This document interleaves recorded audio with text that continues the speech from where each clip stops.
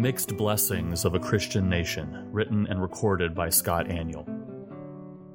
Discussions of Christian nationalism are on the rise among evangelicals in recent months. We've seen an uptick of books, podcasts, conferences, and evangelical ministries promoting the idea of a Christian nation. There are a variety of reasons for this rise in focus on Christian nationalism, most of which I do not plan to address here. However, what I do want to focus attention on is what it would mean for a nation to be Christian. Would that be a good or bad thing? Of course, those promoting Christian nationalism believe it would benefit both the church and broader society, but would it? What I intend to demonstrate is that while a Christian nation would certainly have positive results, the negatives would outweigh the positives, especially with regard to the church's central mission. What is a Christian nation? One of the problems I've noticed in the rise of discussion of Christian nationalism is a lack of actually defining what is meant by Christian nation.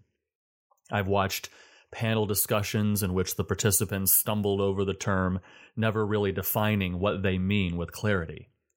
Even as people throw around the terminology on social media, one is rarely sure what the terms mean. Do we mean simply a nation that upholds values consistent with God's natural law? Do we mean Christians actively applying their biblical values to how they vote and what they support politically? If so, count me a supporter.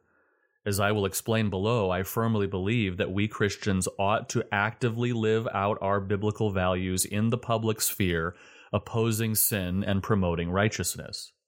But among those who are more carefully writing and speaking on the issue, Christian nationalism means something more than that. Christian nationalism is the idea of a nation that explicitly considers itself to be Christian and governs itself accordingly.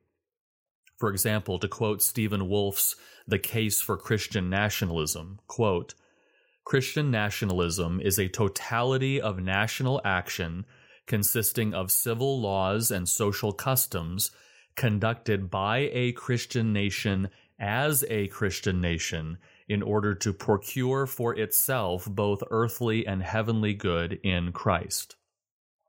In Christian nationalism, Wolfe goes on to say, quote, "The nation is conscious of itself as a Christian nation and acts for itself as a Christian nation," unquote. This doesn't mean that every individual in a Christian nation is a Christian. Wolfe is quick to acknowledge that, quote, "a nation has no power in itself to bring anyone internally to true faith, to realize heavenly good in individuals," unquote.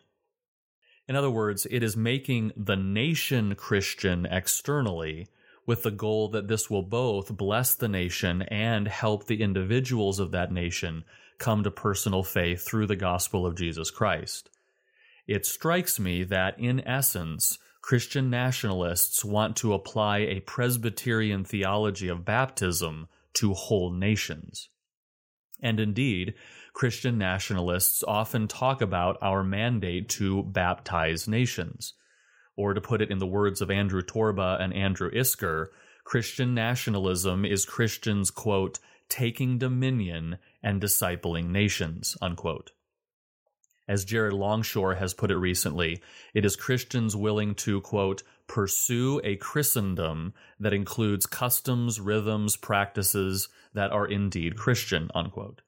It is what Doug Wilson has called mere Christendom, quote, "meaning that Christians need to recover an understanding of the need for a distinctly Christian civil order," unquote.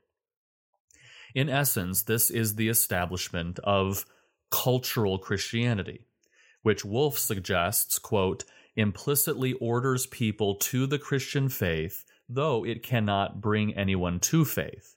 Though not a spiritual force, it does remove hindrances to faith by making Christianity plausible, and it socializes people into religious practices in which one hears the gospel," unquote. Christian nationalism has been tried before. Explicitly calling the goal Christendom and cultural Christianity is helpful because it puts some historical teeth on the term. Christendom has been tried before. And so in evaluating the goals of Christian nationalism, we can actually examine previous iterations of Christendom. The first time Christendom was tried was explicitly instituted by God himself in the nation of Israel. I use Christian nation here, of course, anachronistically, but the reality is that Israel was a theocracy, meaning that there was no quote-unquote separation of church and state. Rather, religious life and civil life were intertwined. All members of the nation were considered the people of God and expected to live in conformity to the law of God, though certainly not every individual in the nation was a true Israelite. That is, many, perhaps most in the nation, did not have personal faith in God. The multi-ethnic nature of the New Testament church changed this reality as Christianity spread outside Israel to other nations, and especially once Israel as a nation fell in 70 AD. However, church-state union was formed once again after Roman Emperor Constantine I legalized Christianity in 313 with the Edict of Milan, and especially when Emperor Theodosius I made Christianity the Roman Empire's official religion in 391, and in the following year outlawed any form of pagan worship. This began a period that has come explicitly to be called Christendom. So when Wilson and other Christian nationalists say that what they want is mere Christendom, this is exactly what they mean. I would note that Wilson's only criticism of medieval Christendom is that the Christians took over before they were, quote, matured enough and ready to do it in all wisdom, unquote. In medieval Christendom, the church began to be the controlling influence in the entirety of the Roman Empire. This shifted what had once been a severely persecuted church to the center of Western society, eventually leading to what many believe to be a Christian civilization, a Holy Roman Empire. The Protestant Reformation fragmented the church, which ended unified Christian dominance over society, and the rapid rise of secularism during the Enlightenment put the nail in Christendom's coffin. However, in the wake of the Protestant Reformation, many European countries continued very close relationships between the state and state-sponsored churches, prime examples being the prominence of Lutheranism in Germany, the Anglican Church in England, and the Dutch Reformed Church in the Netherlands. Furthermore, the effects of Christendom lingered for centuries throughout Europe, perhaps climaxing in the founding of the United States of America. We are still experiencing some of the positive benefits of Christendom in the U.S. today. Benefits of Christendom. Were there benefits that came from these Christian nations? Certainly. Let's notice just 3 prime examples. The first is the most obvious and really the greatest benefit. The formation of Christendom freed Christians to worship according to their consciences. As mentioned above, prior to the Edict of Milan in 313, Christians were forced to gather in secret, often fearful of imprisonment or death. Obviously, the greatest benefit of a Christian nation is the freedom to worship. Second, Christendom no doubt allowed morality to flourish in society. When there is a union of church and state, biblical norms come to carry the most significant influence upon the laws of the land and even the moral expectations of culture. Few would question the benefits of what some call a Judeo-Christian ethic upon the development of laws in the early years of the United States, for example.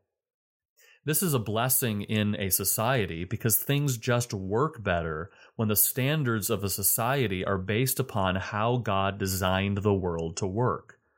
A society in which marriages and families are strong, general moral standards are high, and sin is frowned upon and even punished in the public sphere is going to be a society that flourishes and prospers.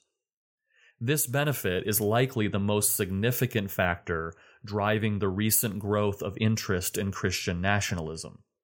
The rapid rise of atrocities like drag queen story hour, gay quote-unquote marriage, LGBTQ plus distortions, and Satan worship on Prime TV have led many Christians to observe that if we had a Christian nation that outlawed those kinds of things, society would be better off. This is undoubtedly true. The third benefit of Christendom has been stunningly beautiful cultural production rooted in the transcendent beauty and order of God Himself. This is also undoubtedly true. Rembrandt, Da Vinci, and Bach were possible only because of Christendom. The kinds of complex, beautiful works of art created by men like these presupposed an orderliness and transcendence found uniquely in biblical Christianity. The fact that other cultures have not produced that level of art has nothing to do with ethnicity and everything to do with the biblical values that lay at the core of Western Christendom. Not only art, but also advancements in science, politics, economics, industry, and technology occurred uniquely in the West due to the dominance of Christian values. Wonder in God's world and genuine desire to improve conditions for fellow humankind flow from Christianity and impact the world in positive ways. The harm of Christendom. There is no doubt in my mind whatsoever that if a nation were Christian, that is, if Christianity were the official religion of a nation such that laws and culture were strongly dominated by biblical values, that nation would be better off in terms of public morality and cultural production. However, these very external blessings possess a devastating effect. Christendom creates a cultural Christianity that actually hinders the church's mission of making disciples. Since in a Christian nation the very fabric of society is considered Christian, citizens of such a nation do not recognize their inherent depravity and need to repent of their sin and put their unreserved faith in Christ alone for their salvation. In the consciousness of such citizens, they are quote-unquote Christian by virtue of their citizenship. There is no opt-in to Christianity in Christendom. Citizens have already been baptized into the Christian community. Consider the Bible Belt in the southern United States, for example. How many people fail to put their trust in Christ because they do not even recognize their need due to the fact that a form of cultural Christianity still dominates in much of the South? How many evangelical megachurches are filled with nominal cultural Christians? Even the theocracy of Israel proved that a national religion that forced people into conformity with God's law was not enough to bring people into a true personal relationship with God. A new covenant was needed in which the very hearts of individuals were transformed by the Spirit of God.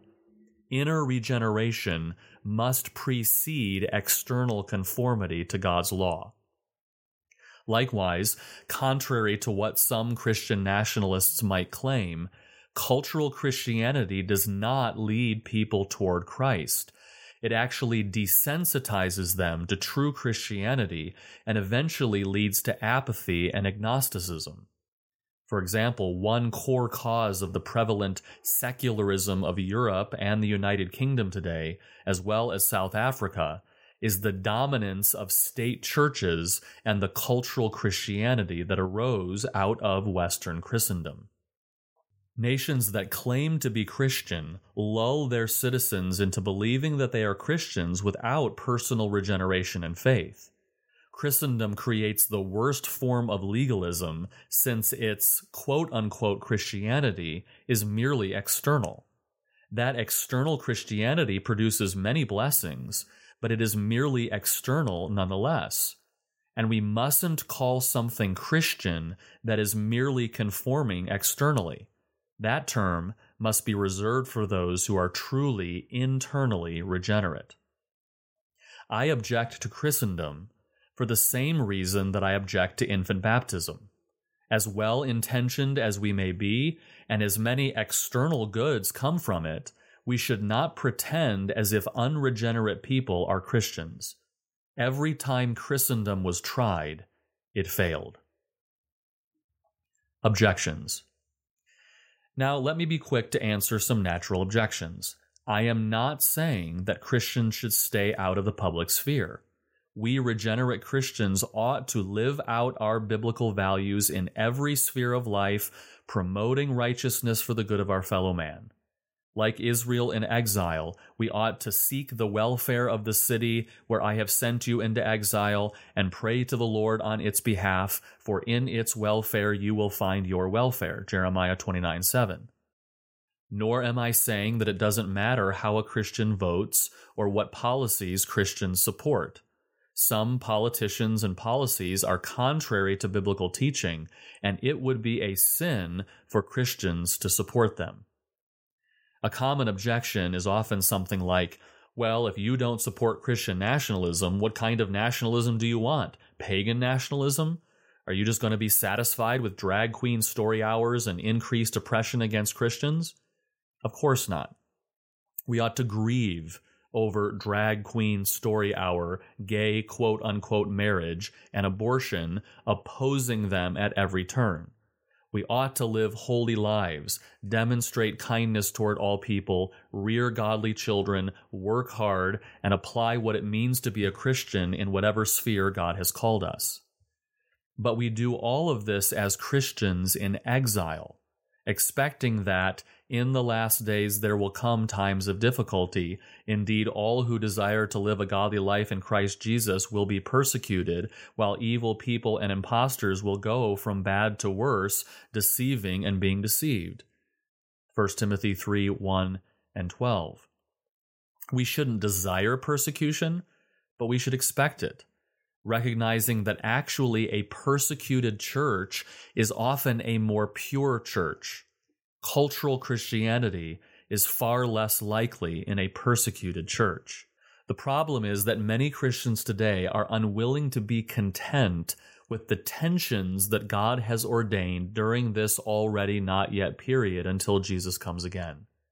We long for Christ's kingdom on earth, and that is a good longing. We ought to pursue the moral blessings of Christ's kingdom in our homes and in our churches. But God has not promised the blessings of Christ's kingdom for nations of unregenerate people. Those blessings will come when Jesus comes again and takes dominion over all, when every knee will bow to him, when every citizen of his earthly kingdom will also be a regenerate citizen of his heavenly kingdom. Until Jesus comes again, we live in the tensions portrayed for us in the New Testament. Ultimately, we must recognize that the mandate given to us as churches is not to take dominion and establish Christendom. Our mandate is to make disciples from every nation, baptizing those who have been regenerated by the Spirit through the proclamation of the gospel, adding them to our number, and teaching them to observe everything Christ commanded. You can read this essay at g3min.org.